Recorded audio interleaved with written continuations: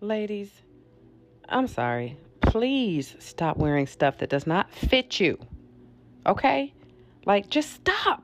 Stop trying to force your big ass into some leggings to where you stretch them so bad that they look like you're wearing some Sunday school tights. Like, come on. I can see y'all's booty cheeks through some of your leggings. Like, all skin. Dimples, skin. No, I'm not trying to look, but I can't help it. It's just like plastered right in my face. Like, y'all oh, girl. Why you got on a crop top and your belly is hanging 6 inches over your pants? Why? Crop tops are specifically for people with flat stomachs.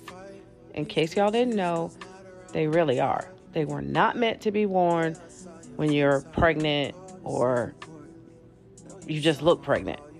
I mean, I'm just saying, it's just a style tip. Take it that way. It's a style tip. There you go. Don't wear a crop top if your stomach ain't flat enough, okay?